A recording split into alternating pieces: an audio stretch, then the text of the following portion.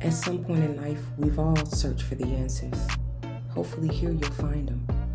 The raw truth, unbiased opinions, fun, laughter, and overall growth is what my aim is. It's all about perspective, baby. Hi guys, welcome back to another episode of Truth is Better Than Fiction with the Empress. I want to welcome y'all and thank you for being here.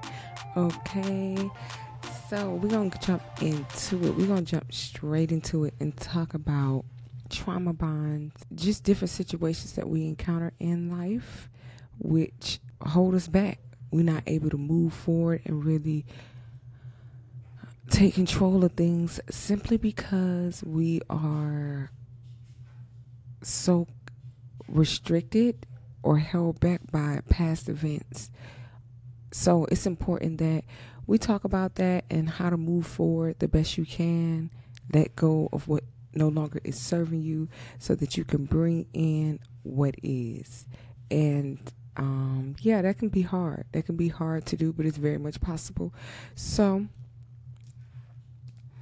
that's what we're getting into. I know a lot of people can relate to this topic simply because we've all been there and done that. We've all been through traumatic events. We've all had things happen that we didn't necessarily want to happen. But the thing about life and what we go through is that it's important to be able to get through it. And that means first facing it. Okay, a lot of times people think that by getting over things is either by getting under someone else or just simply not addressing what took place in the first place. Just, pretty much,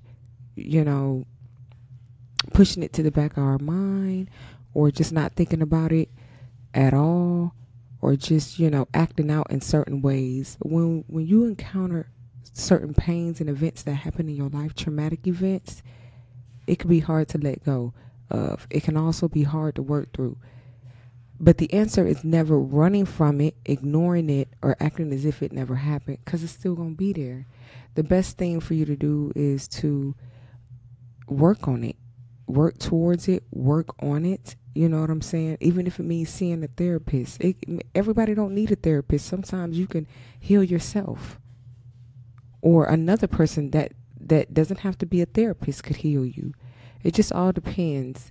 But me personally, I've learned that, the things I've been through, traumatic events or whatever, was due to life.